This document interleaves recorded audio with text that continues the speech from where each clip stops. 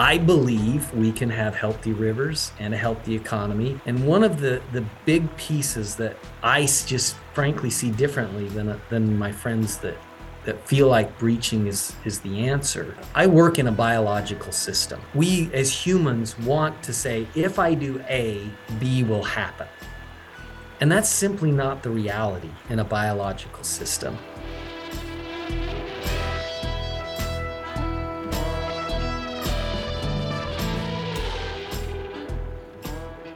Welcome back to DAM, the official podcast of Northwest Hydropower. I'm your host, Austin Rohr, and I manage all things communications here at Northwest River Partners. If you are a regular listener of the podcast, you've heard a lot of talk about the energy side of our work. 5 episodes worth of talk, to be exact. Today, we're going to explore something else near and dear to our hearts, and that's agriculture. Now, what exactly do dams and agriculture have to do with each other, you might ask? To help answer that question, our guest today is none other than Blaine Meek of Agri Northwest. So, Blaine, to lay the foundation for today's discussion, what is Agri Northwest and what's your role there? Yeah, thanks, Austin. I appreciate the opportunity. We're a large farm. Uh, the reason that I get involved and that we've got to know each other is we pump water from behind our Ice Harbor Dam on the Snake River on part of our farm, and I've been asked in different ways and got involved in the Snake River issues. And so I like to say I'm trying to represent myself and my neighbors that are part of the 50,000 irrigated acres behind Ice Harbor Dam. My background, I grew up on a family farm in southern Idaho. Um, I have my claim to fame is Napoleon Dynamite, and I went to the same high school. That's where I grew up, farming with my dad, and then got the opportunity. A reality of family farms. There was my dad was farming with his brother, but there was 15 direct heirs between those our two families, and so if I wanted to keep farming, I had to find another way to do it. And so thankfully, I was able to find an opportunity to do that with Agri Northwest here in the Columbia Basin. And so we aren't a family farm, but I do like to make sure everybody realizes we are a farm of families that live the agriculture lifestyle and love our land and love the way we're able to live and work the ground. So, it's fair to say that you have a sort of a not just a career in agriculture, but a life in agriculture. And, with that, I'm sure that you've experienced and learned a lot of interesting things along the way. Do you have any interesting insights or experiences that you could share just kind of to start things off and maybe some of the more, unique aspects of having a life in agriculture? Yeah, that's an interesting question to think about. I I definitely try to make sure people understand those of us in agriculture, it is a lifestyle. For a lot of this, a lot of our hobbies are tied up in our job, which on the one hand is great. Not everybody gets to do their hobby and get paid for it, but in a lot of aspects of my job, I believe that's the case. And and then it's just a tie to the land, to being outside, to um, trying to work with Mother Nature uh, in a way, and getting humbled that you don't have control of a lot of things, and but yet you're trying to do your best to control things. And so um, maybe the biggest thing I like to think about and that matters, at the end of the day, as farmers, we have to work with Mother Nature and the resources we have to have a crop to sell. And it's pretty cool, and I will fully admit to taking great pride into growing food and to be, when my crop is done, and thinking about this is going to somebody's plate, this is going to a restaurant, this is going to be things people eat, and obviously that's important to all of us. Definitely. And it, sometimes maybe I think that people who aren't familiar with agriculture, or maybe they've even never had a garden or anything at the very least to sort of experience that on some level, they might get this, sort of misconstrued idea that somehow nature and agriculture aren't in unison at all times. And, as I hear you describing it's definitely not the case, right? Yeah, and in our world today, in popular media, a lot of times, people for with different motivations try to scare us about what people are trying to do to our food.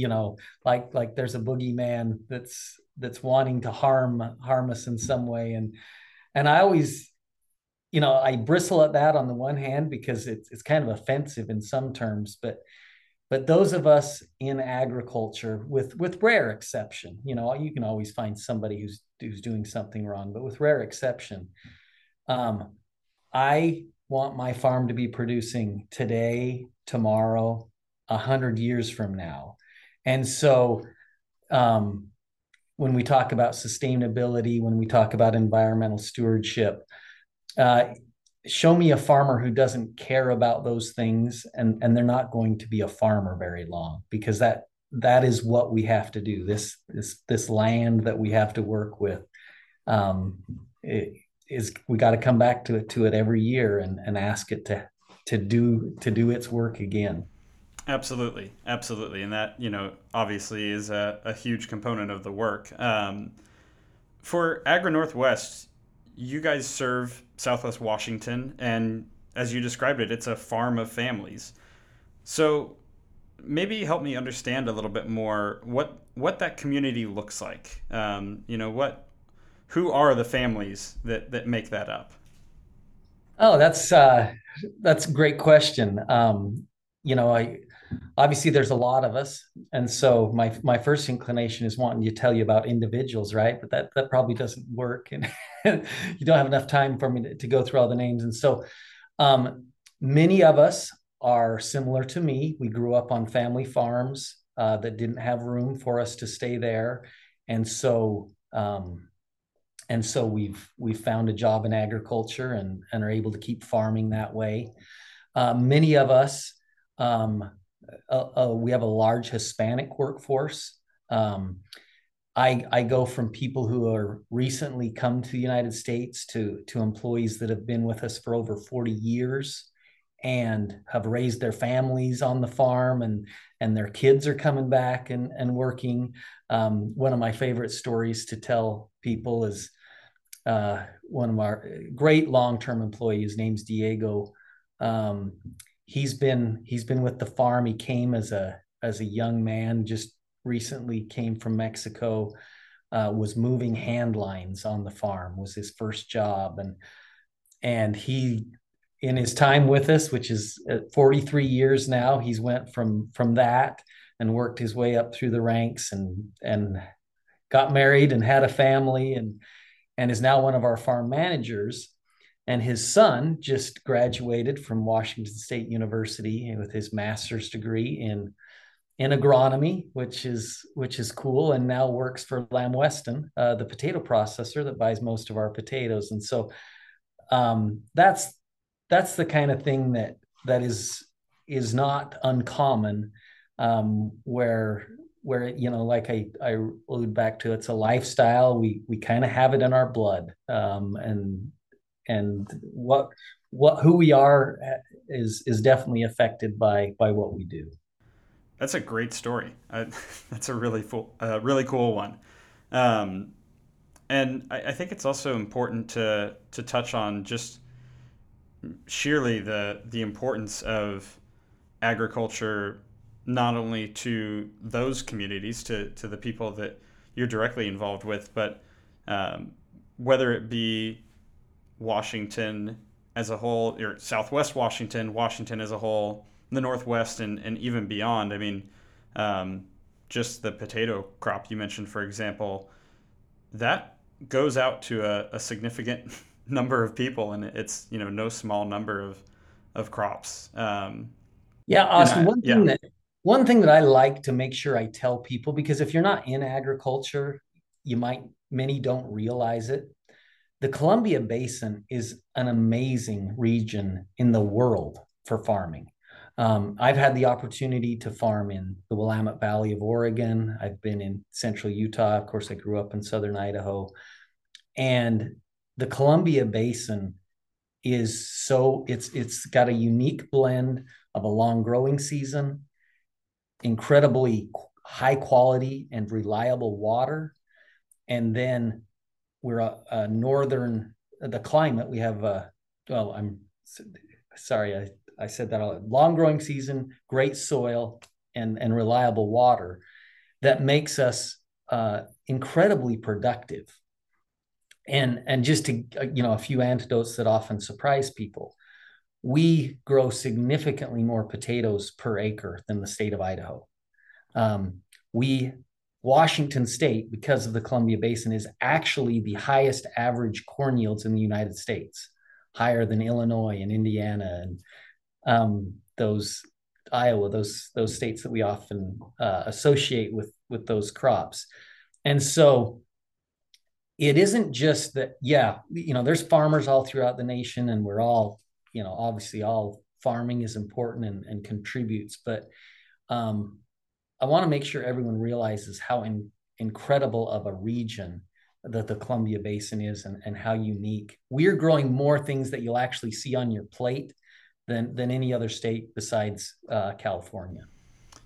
And so, that brings up another question that I have, which is um, for that region. Obviously, there's some pretty significant things that are working in your favor in order to be able to accomplish that.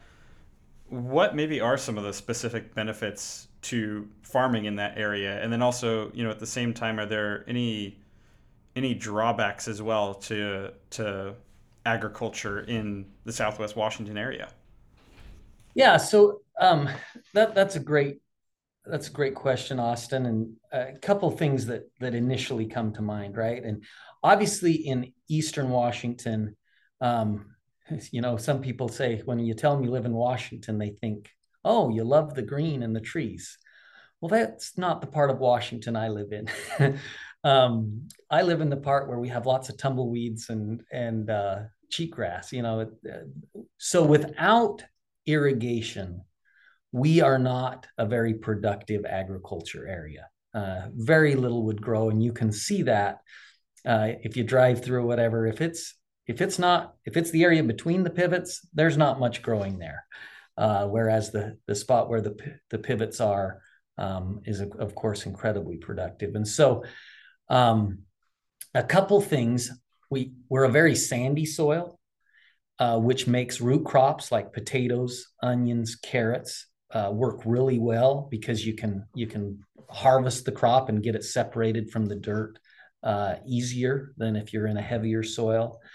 Um, some would, so a lot of people don't realize. In fact, we're going to talk about uh, the dams and stuff as our conversation goes on, but um, Dam Nation, the show where they talk about dams, and there's a part in there where they're rowing down the Snake River, and the the main narrator makes a comment about all this unsustainable farming, and that comment just really makes me bristle, and so I can't resist, making this point. Is irrigated farming unsustainable, right? And if you look at it, and you look at the Midwest, and even up in the Palouse part of Washington, there's areas in our country where you get enough consistent rainfall that you can grow a crop without irrigation. But if you look at, again, the crops, the things that end up on your plate, very few of those are grown without irrigation. And there's some very specific reasons for that. One is when you can control the water, you are much more predictable. No matter how rainy a place is, they grow through drought periods, they grow through times that they don't get a good amount of water, or they get incredible amounts of water, which is also not good for crops when you get too much of a good thing. And so when we talk about sustainability, having irrigation, reliable water that you can apply on the crops as they need it, proper timing and everything, is very important for potatoes, for carrots, for onions, for so many of these crops that we're growing in the Northwest. And so it's a disadvantage that we don't have the rain. It's a great advantage too, though. And one other point on that: most places that are very rainy have a lot of humidity. Humidity is more susceptible to fungal diseases.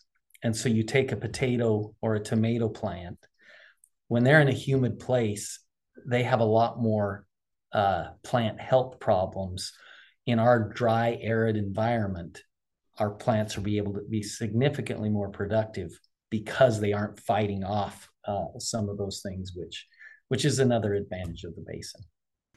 Well, there may be some redundancy in where we're headed next, but it does kind of lead us right back to that opening question, which is where agriculture in Washington intersects with hydroelectricity and with our dams. And so maybe you can touch on how the controlling of water plays into that. So because I need to irrigate, I've got to lift water out of the river and get it up to my fields. And the way I do that is with pumps that are run by electricity. So I'm a big electricity user, as well as all my neighbors and other farmers that need to get water onto the fields. And so the Northwest and its incredible renewable energy, clean power resources have been part of what has made this region what it is. If you go to Grand Coulee Dam, kind of the the biggest dam that we have on our river system, it was originally built for agriculture. Uh, they found out quickly that, wow, this energy is really good too, and that has ended up being the even bigger economic driver. But a good share of our Columbia Basin irrigated ag is because of the Grand Coulee project and the associated irrigation projects with that. And so power is very important to us, affordable power that we can get the water to our crops. And so within that as well, many of our members at Northwest River Partners are public power members, and they serve, many of them serve Southeast Washington. I mean, we have members across the Northwest, but we do have some really strong ties over in kind of that same region that we're talking about today. So for Agri Northwest and the community that you serve, do you have any kind of good relationship going on with some of the PUDs and co-ops over in your area? Absolutely. Awesome. You've had Rick Dunn on. Benton PUD is a great partner. Columbia REA out in Walla Walla is a great partner. So uh, definitely lots of dependency and again incredible people in those organizations that understand agriculture.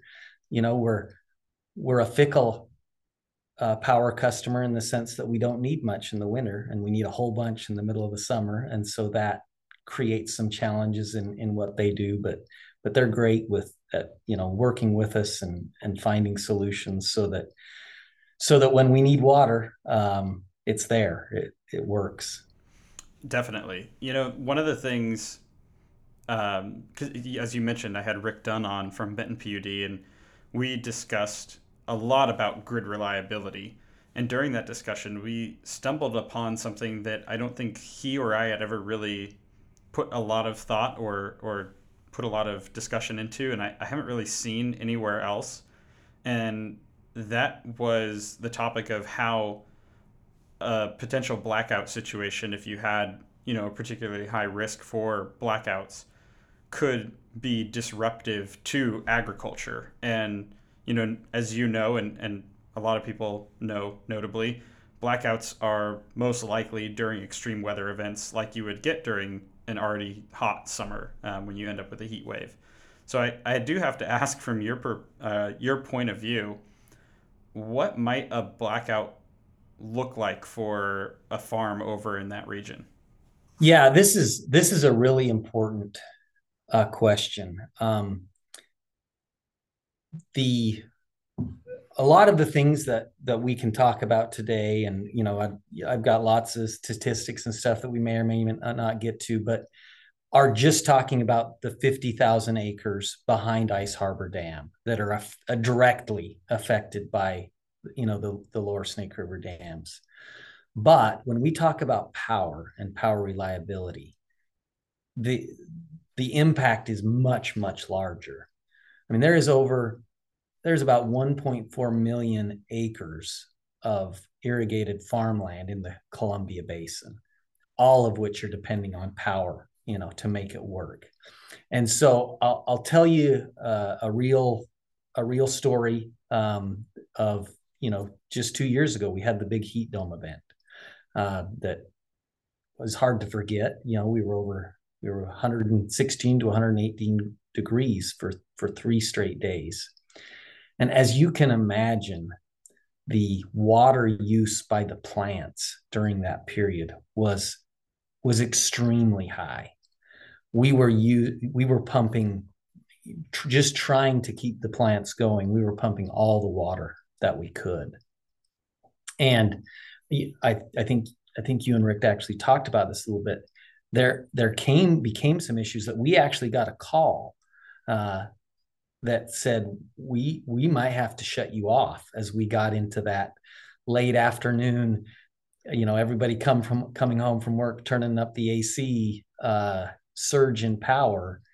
Um, and we get it, right? We're lower on the totem pole. They're going to keep the people alive, and we're going to get shut off faster because they can get a big amount of power. But that that would be devastating on the crops. And I'll give a quick example. In that, luckily that didn't happen. So I didn't have to experience this on the full farm. But I have a pivot, it was in potatoes, that during that period of time it had a mechanical problem. One of these uh, faults that it took a little bit longer to figure out what was wrong and to get it going again. And so it was off for about 8 hours during that 3 day period of time. And you could visibly see those plants were in extreme stress. Literally, you could see burning on the edges of the leaves. And that field yielded about 20% less than the other fields that we were able to keep the water going on. And so, that's a small antidote, but I think it shows, if you can't depend on the power working, on the being able to pump that water through the summer, the productivity of the Columbia Basin could severely be compromised. It's a really scary thing. Yeah, yeah, and I'll share quickly one of my own anecdotes. Um, it's been a kind of a family tradition that I picked back up. It kind of fell off a little bit, and I picked it back up in recent years, which is to go out into the mountains here in the Northwest and collect huckleberries and make jam every year. And I remember that year specifically, you went up there, and the majority of the plants in August, they had kind of recovered, but the berry output was terrible, and the ones that were there, it looked like there was dried fruit hanging from the plants almost everywhere you looked, especially the ones that were more in the sun as opposed to in the shade. So, the impact of maybe just a few days of really high heat can end up, having a drastic effect months down the road. And that's something I wanted to touch on with you and, maybe ask you to clarify for people who would be listening to this and don't quite understand how that process works, or what the impact really can be in that scenario, which is, if you did have the worst case scenario, right, and you lost power there, and like with the potato example you provided, in the middle of summer, you don't pick back up and start over and get to produce those crops. I mean, it's a basically really a process of months or, almost the entire year in order to get something. So if you lose it, it's just gone, right? Yeah, absolutely. One of the jokes that we are, between our farmers here that we talk about is we start in the spring. We're out planting potatoes right now, and we're about to start planting corn. And we say we have 60 tons of potential that we could grow right now when we start off fresh. And throughout the year, between either our own mistakes or Mother Nature's curveballs, we just keep reducing that down to whatever we end up with in the end. And so, um, in we work in year long production cycles. What I do here in April, May, June, all keeps going. You mess it up at any point in time, and yeah, you don't recover. There's no redo. There's no reset button. I uh, I teach my kids. We've got a little garden, so anybody who's gardened can probably relate to this. If you neglect it for a week, you go on vacation and the water quit working, or something else happens, uh, you're toast for that year, and you don't get to come back. And that is a very real thing that we're dealing with as farmers. And so if you took intermittent stress on plants reduces yield, reduces quality, reduces productivity. And so that's my job as a farmer, is how can I reduce stress the most. And there's sometimes when the wind's blowing, there's not much I can do.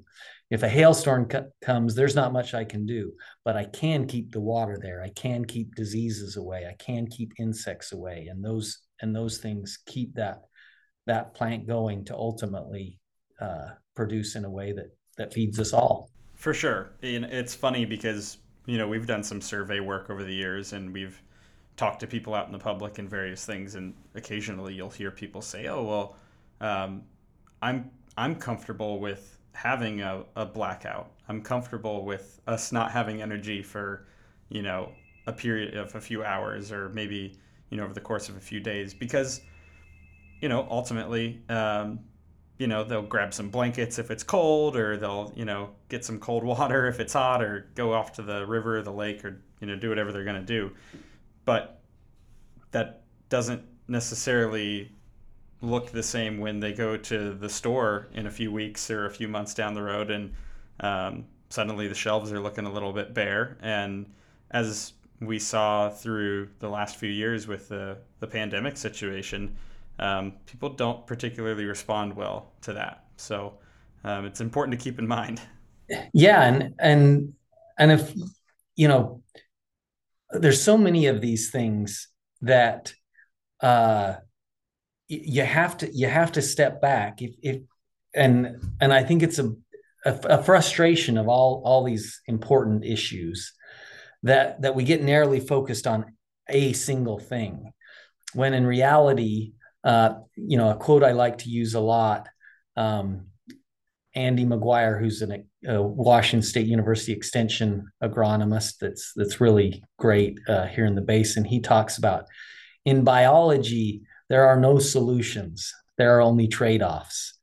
And that really applies to a lot of issues on the farm, and as we talk about the river system and all the things that we're doing, the trade-offs of, yeah, I'm okay for an hour for a day without my air conditioning.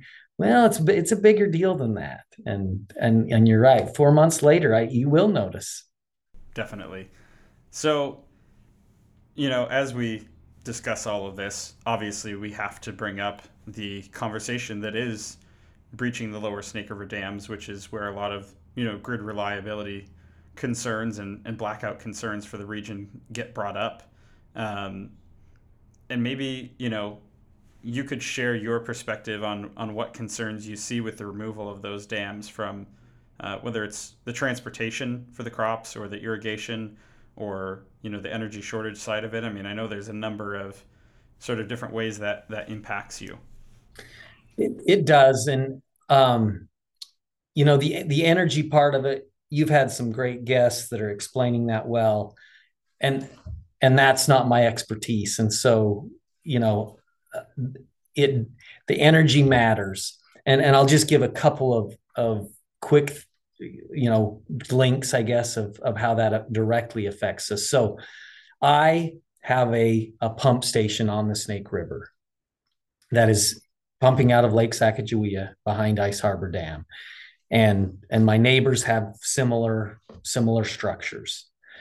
If the Ice Harbor Dam is removed or breached in any way, obviously the water level drops 80 to 100 feet, depending on which study you look at.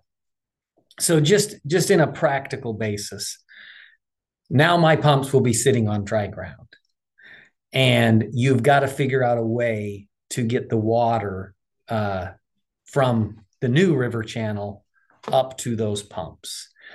And we'll talk about a few different ways that that's a challenge, but the first one is that additional lift is perpetual. So that is going to take more energy. That is a reality. You're going to be lifting the water more, and you're going to have to build another pump structure down in the river to do that. And I wish I could show a picture of the structure. This is not a small thing. To irrigate 50,000 acres, it's a lot of pumps, it's a lot of concrete, it's a lot of big infrastructure.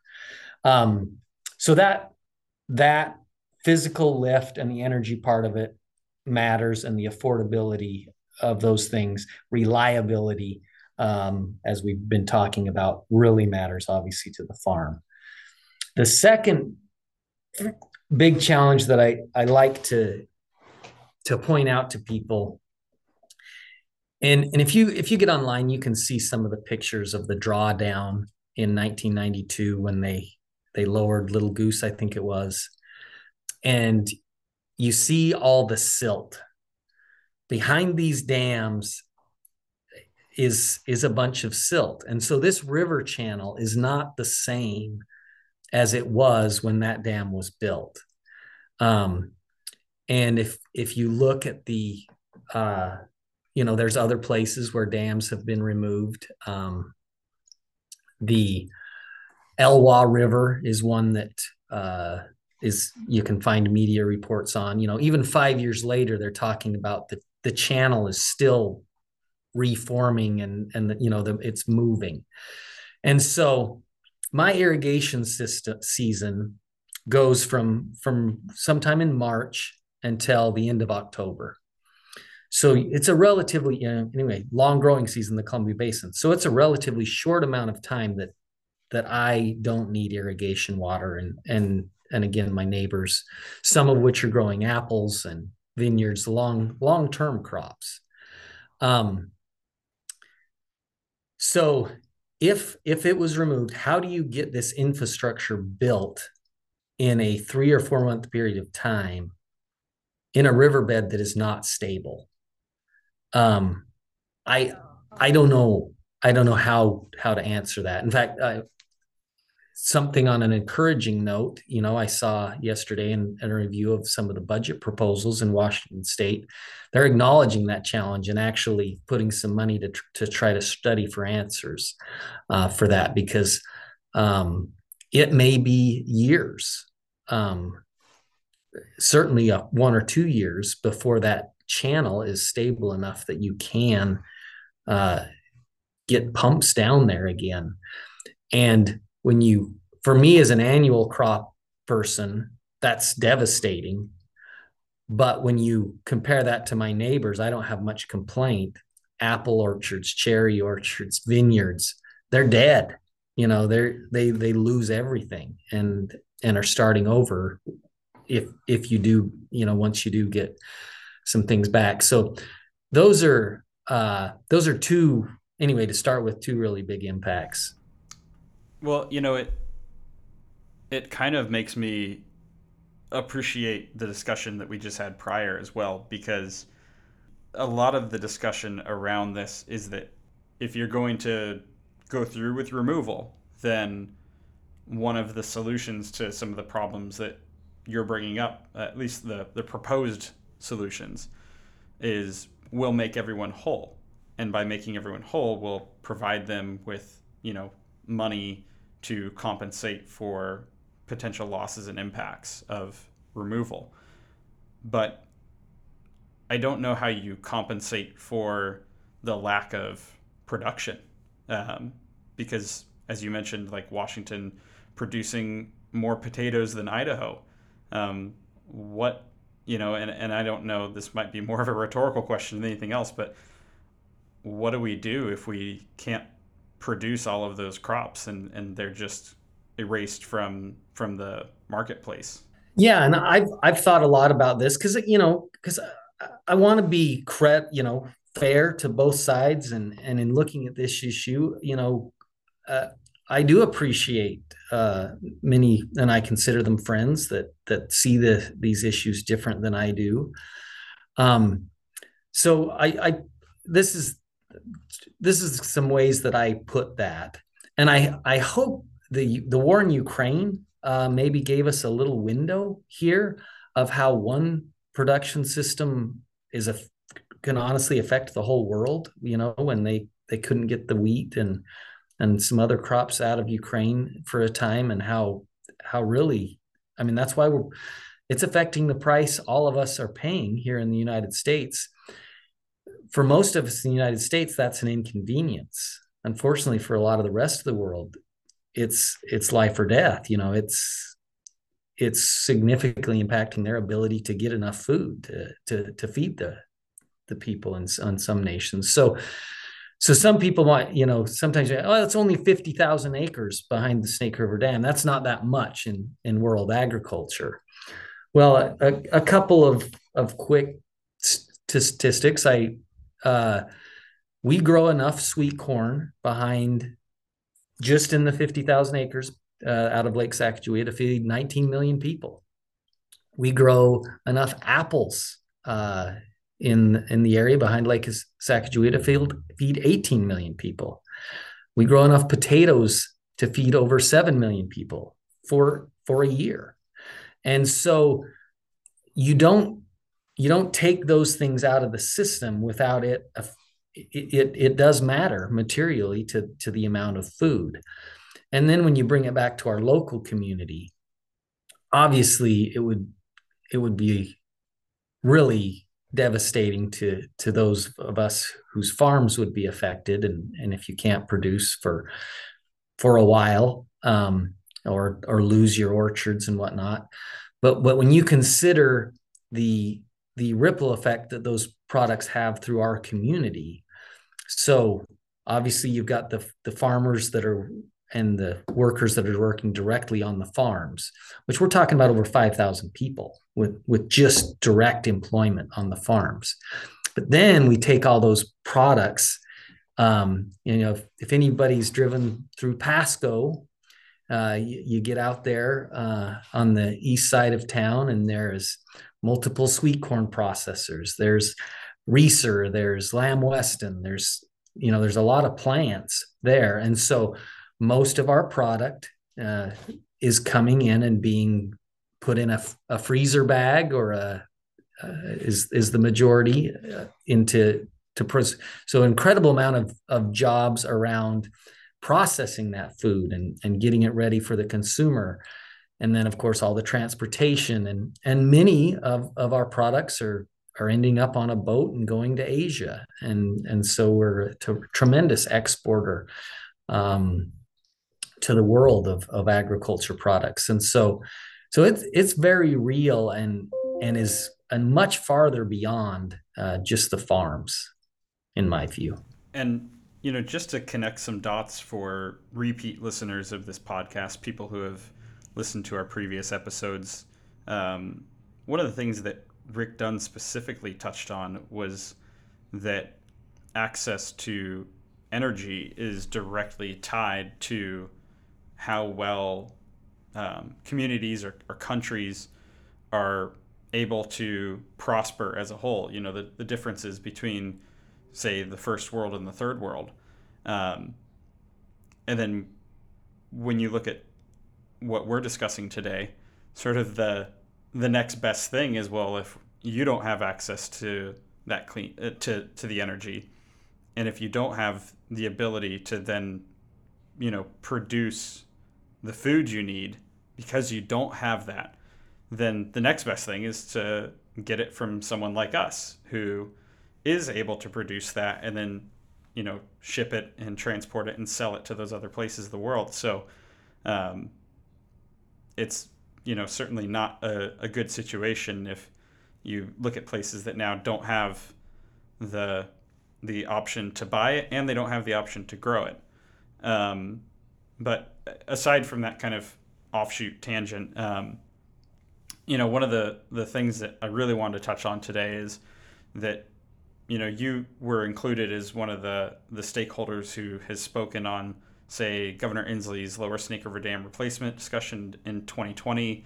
And one of the reasons that both Kurt and I were really excited to get to have a discussion with you on the podcast is because we were so impressed by your presentation and some of the points that you've shared. So, are there some specific highlights from that maybe you could share with our audience today, and some specific things that you could take us through? Well, I have, it's one of these things I got in this to be a farmer, not uh, not an advocate, and that's still my prayer. But these things matter, and you learn. If you don't get involved, then you don't. Your view isn't presented, and so a couple of things that I like to share that I hope people will think about. And before I say this, I want to make a comment. I have I have been on a few different things, and I got a question one time when I was on a podcast with American Rivers, and somebody said, "So do you care about salmon?" Um, and that kind of took me off guard, to be honest. But when I step back, I can understand that. From their point of view, if I was trying to advocate for, hey, these dams should stay put, maybe I didn't care about salmon, and I want to assure everyone that's absolutely not how I look at it. I believe we can have healthy rivers and a healthy economy. My friend Alex McGregor, I'm stealing that line from him, but um, this works together. And one of the big pieces that I just frankly see differently than my friends that feel like breaching is the answer. I work in a biological system. Trying to get potato plants to grow. We've talked about it. One of my mentors in this industry said, "You're playing chess with a potato." And we as humans want to say, if I do A, B will happen. And that's simply not the reality in a biological system. I think the world at large got a little bit of lesson on this through the COVID pandemic. I mean, there's lots of opinions about what was done right and what was done wrong through that, and I certainly have my own. But what I would point out to everyone is that virus didn't care what we were doing. What we thought was going to happen was seldom what ended up happening, regardless of how well intentioned and how smart the people who were trying to control it were. And that is how it works in biology. That's how it works in farming. I think I've got it figured out. And boy, do I get humbled almost every year when I found out, yeah, that didn't work quite as good as you thought it would. And so when we point and say, if we took these 4 dams out, the problem is solved, salmon runs returned. I just fundamentally don't believe that. If I believe, if that was the case, this would be a different discussion.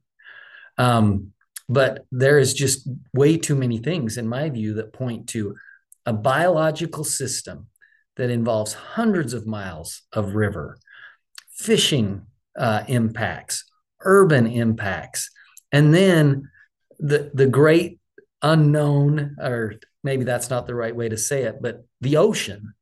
that is where they spend most of their life. Um, and to boil that all in and say, yep, these if these four dams weren't there, we did it would all be fixed.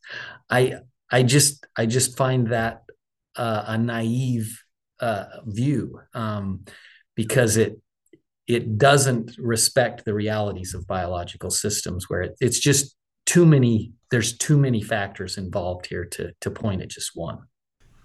I think that that's a really important point to be made, and um, I I certainly would have to agree with you as well. Um, it's interesting to see this sort of topic be looked at as a very black and white topic. It's I would describe it as very high contrast, and it would be ideal if we could discuss, maybe the subject of salmon recovery, of managing the hydro system, of balancing those two priorities, and maybe a more low contrast setting where, things aren't such extremes, right? But it is treated as though it's the silver bullet to salmon recovery in the Northwest. And it is kind of funny to think about that, just in terms of how many different river systems. Like you brought up the Elwha, for example. If we breach the lower Snake River dams, we certainly don't do anything for the fish that return to that river or any of the other neighboring rivers, right? So it's you know there is like the advocacy component of it, the side of it of being in one lane or the other, but there's also just sort of the realities of it as well. And I think that it's fair to discuss those. And it just, like I said, it kind of comes back to that.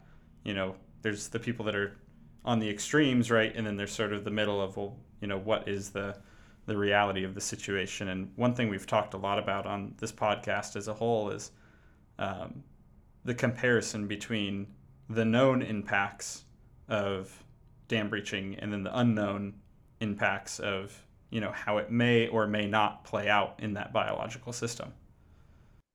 Yeah, and I mentioned a little bit earlier, but I just think it's worth reiterating. In biological systems, there are not solutions; there are trade-offs. And so to me, as we look at this, and again, I appreciate there are people on both sides of this issue, and that panel I was on, you mentioned with Governor Inslee's first study, that I believe there was a lot of people who were trying to look at, okay, what are the trade-offs here? If you look at the EIS, you know, I think those documents get dismissed way too quickly. Yeah, the environmentalist groups in a big document found one or two, found a couple things to sue on and get a stay, and we act like the whole document's garbage because of that. There's some good work in that talks about the trade-offs, and that's really what we've got to decide, in my view, as a group, is what trade-offs are worth it. Yeah, a story I've started to tell. I have 8 kids. I have a big family, and as you can imagine, with 8 kids, disagreements happen, and exciting moments happen, and often the child that's ultimately gets in trouble is quick in their explanation to start talking about all the bad things that one of the other children did. And my comment back to that is always, bad behavior does not justify bad behavior. And and as I was thinking about it a few weeks ago, I thought, I think there's some application of what's happening there, again, because that's human nature, right? We think, hey, I was mistreated, so I'm okay mistreating others. And you look at the history of all that's happened, in the Northwest with rivers, and there is some not good things that happened. 100% agree. When we look at fishing, when we look at the tribes, when we look at, if we could go back and change some of those decisions, I think all of us would. But sometimes it feels like, hey, because that bad behavior happened, let's do something now that would be very harmful to a lot of other people that had nothing to do with that, those things that happened in the past. And so I just hope that the crowd that looks at it that way is minimized, and those that want to look at the whole and the trade-offs are are able to carry the dialogue.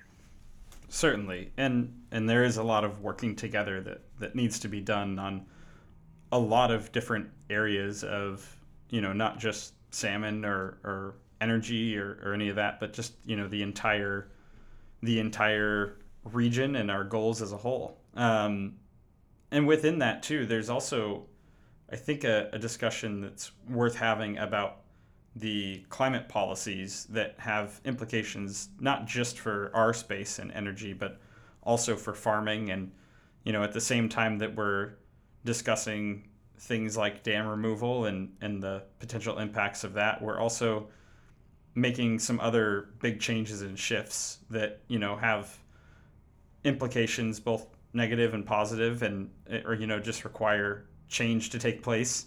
So from the agriculture side of things, what are some of the issues that you're working through in terms of sustainability and carbon footprint and things like that, and what challenges and opportunities do those policies present?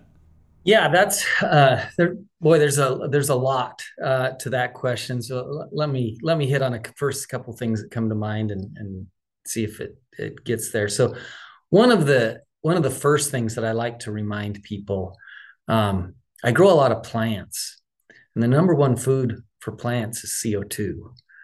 Um, Living things are the best users that we have of CO2, specifically the plant. We're putting out the CO2, and they're taking it back in. And so um, when we think about carbon solutions, let's not forget the plants. Um, when we look at and this is something that I try to communicate whenever I get the opportunity. Um, we've talked about how important grid reliability is to us. Our state is very focused on reducing carbon. That is where our political leaders are, and have put some very aggressive policies into place along those lines. Um, if you're going to do those things, then you need clean energy. We've got to keep the clean energy part of it. And so again, stepping back and making sure we're thinking about do we have the solution for keeping the power going as we try to transition from fossil fuels to more electrification, but then, on another front, talk about removing a renewable, clean source of energy. And we look at our friends in California, we look at Texas, both have recently went through times where they've found out in painful ways that they went too fast. They weren't ready, and that had devastating consequences on their states and on an individual lives. So I hope as a state we can keep those two things balanced, because as we've talked about, it could be devastating for agriculture. The other first thing that comes to mind is when you look at, again, food production. A lot of California, a lot of people don't realize this. California is the number one agriculture state in the United States. There's a lot of agriculture in California. But as we're seeing, this year they're having a great snowpack, and hopefully their drought woes are certainly going to be better this year. But the reality of California is water scarcity is driving many crops to the Northwest. I'm now growing carrots that used to be grown in California. I'm now growing onions on my farm that used to be grown in California. And so having a place with reliable water that can produce these products and be a replacement for some areas of the country that are having challenges that I'm not sure that there's a long-term answer to, is is a really important thing, I think, for the whole world. You know, in discussing this, it sort of makes me think that as we talk about the biological systems of the crops you grow, and we think about the biological systems of the salmon, whether it's the CO2 component or the the crop component, um, the farms that are in question, you know, the farms that you work on are really part of our biological system. And so, you know, there's something to be said for ensuring that that part of our biological system doesn't experience some, you know, hiccups or changes that could, you know, disrupt what we've come to know and rely on. And we understand biological systems are fragile, um, whether it's our human body or the the salmon's runs, the agriculture, like any of them can be greatly impacted by things that happen. And so, it's fragile systems. We have to be careful and be deliberate. Yeah, I think it's easy in a modern world to maybe forget that we are just as much at the will of that as anything else around us. So it's a good important reminder. You know, we're really I think we're you know we've covered a lot today, and we've had a lot of good discussion and covered a lot of topics. Are there any messages that you particularly want to make sure to leave with our listeners after this episode of the podcast? Anything that you know, any key takeaways from today's discussion that you hope people will have? Um, I certainly don't claim to have all the answers. I hope I've represented well some of the challenges that are a reality for irrigated agriculture, and hopefully shown some importance. It's that it is things that matter. And in this political environment that our nation's in right now, where um, we very much get pushed in, we try to get pushed into separate corners and things. I just, to me, the chance to listen to other people and understand their point of view changes yours, and it certainly has for me on this issue, as I talk to others and listen to their point of view. Again, I still have my opinions, but I find out, hey, well, there's some things that I didn't realize and that I didn't understand. And anyway, hopefully people are willing to listen to my side and my perspective, and I feel like some have, and that helps. Versus what unfortunately happens sometimes is they find a political ally and find a way to subvert the system and get their way, and it becomes a win. I've got to win and you're going to lose. And I just ultimately don't think it has to be that way. Yeah, yeah, I think that's a really important note, particularly in this discussion, that you know no matter where you do line up, we need to ultimately find a way to work through it together, and that does really tie into kind of where we always conclude on this podcast. So I know that you brought up some of our other guests. Have you listened to some other episodes of Dam before? I have. I listened to all your episodes. I All was right, trying to so prepare, Austin. I didn't know what you'd have for me. you know what's coming then. So, do you have any good advice that you want to leave our listeners with at the end of this one? Maybe it's about listening, but it could be about anything really. My children are all rolling their eyes right now, Austin. Why would you ask him for advice? um, I guess what I would say on I have a scripture that I put on the bottom of all my emails, and it says, "Oh, be wise. What more can I say?" And obviously, wisdom, that can mean a lot of things, but But to me, it comes back to, again, um, uh, some of the things that I already mentioned, in the sense of we we can decide to, not, I we got to have a win-lose environment, and I'm competitive, and I can get in that mindset myself for sure. But when we're dealing with each other, most of the time that's not the reality. And so when we step back, look at the big picture, look at the trade-offs, and really, are able to weigh that out, we often find ways that we can both win. And that's the way I try to live my life. Let's find ways that we all win. That's great. That really is. And I think that whether that applies to what we talked about today or really anything else, that's a pretty good approach to take. So I appreciate it. And I really appreciate your time today. This has been a really insightful discussion. And just thinking back on it already, the amount of ground that we were able to cover during this and the different things we were able to touch on, I think it's going to be a real wealth of information for our listeners. And um, you're our first agricultural guest as well, so I really hope that we set the stage pretty well, and I think the bar has also been set really high on this. So really appreciate your time. I appreciate the conversation, and yeah, hopefully you've had a lot of smart people on. I hope I don't bring it down. I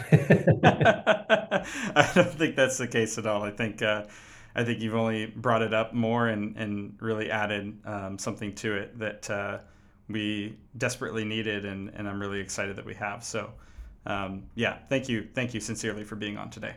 Thanks, Austin. Well, I hope you enjoyed listening to this episode of Damn as much as I enjoyed recording it. We were able to cover a lot of ground during that time, and the kind of knowledge and insight that Blaine was able to share with us today are the product of the lifetime he spent in farming, and really can only be gained through a lifetime spent in farming. It's exactly the kind of knowledge and insight that we want to share with the world through this podcast. So it's always a good day when I can confidently say, hey, we achieved exactly that, when we wrap up and shut off the mics.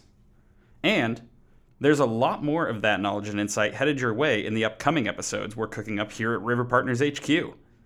If you didn't know, that's your hint to subscribe to this podcast on whatever platform you're listening on right now so you don't miss out on future releases, which arrive every other Friday. Not only that, we want to hear what knowledge and insight you received from today's podcast. You can do that by leaving us a review on the same listening platform, and your positive reviews are essential to helping us grow and expand our audience. Now, if you're all caught up on episodes of Damn and you just can't satisfy your craving for more hydropower in your life, you can always find us on social media at NW River Partners, and you can head to our website, nwriverpartners.org. Until next time, see ya!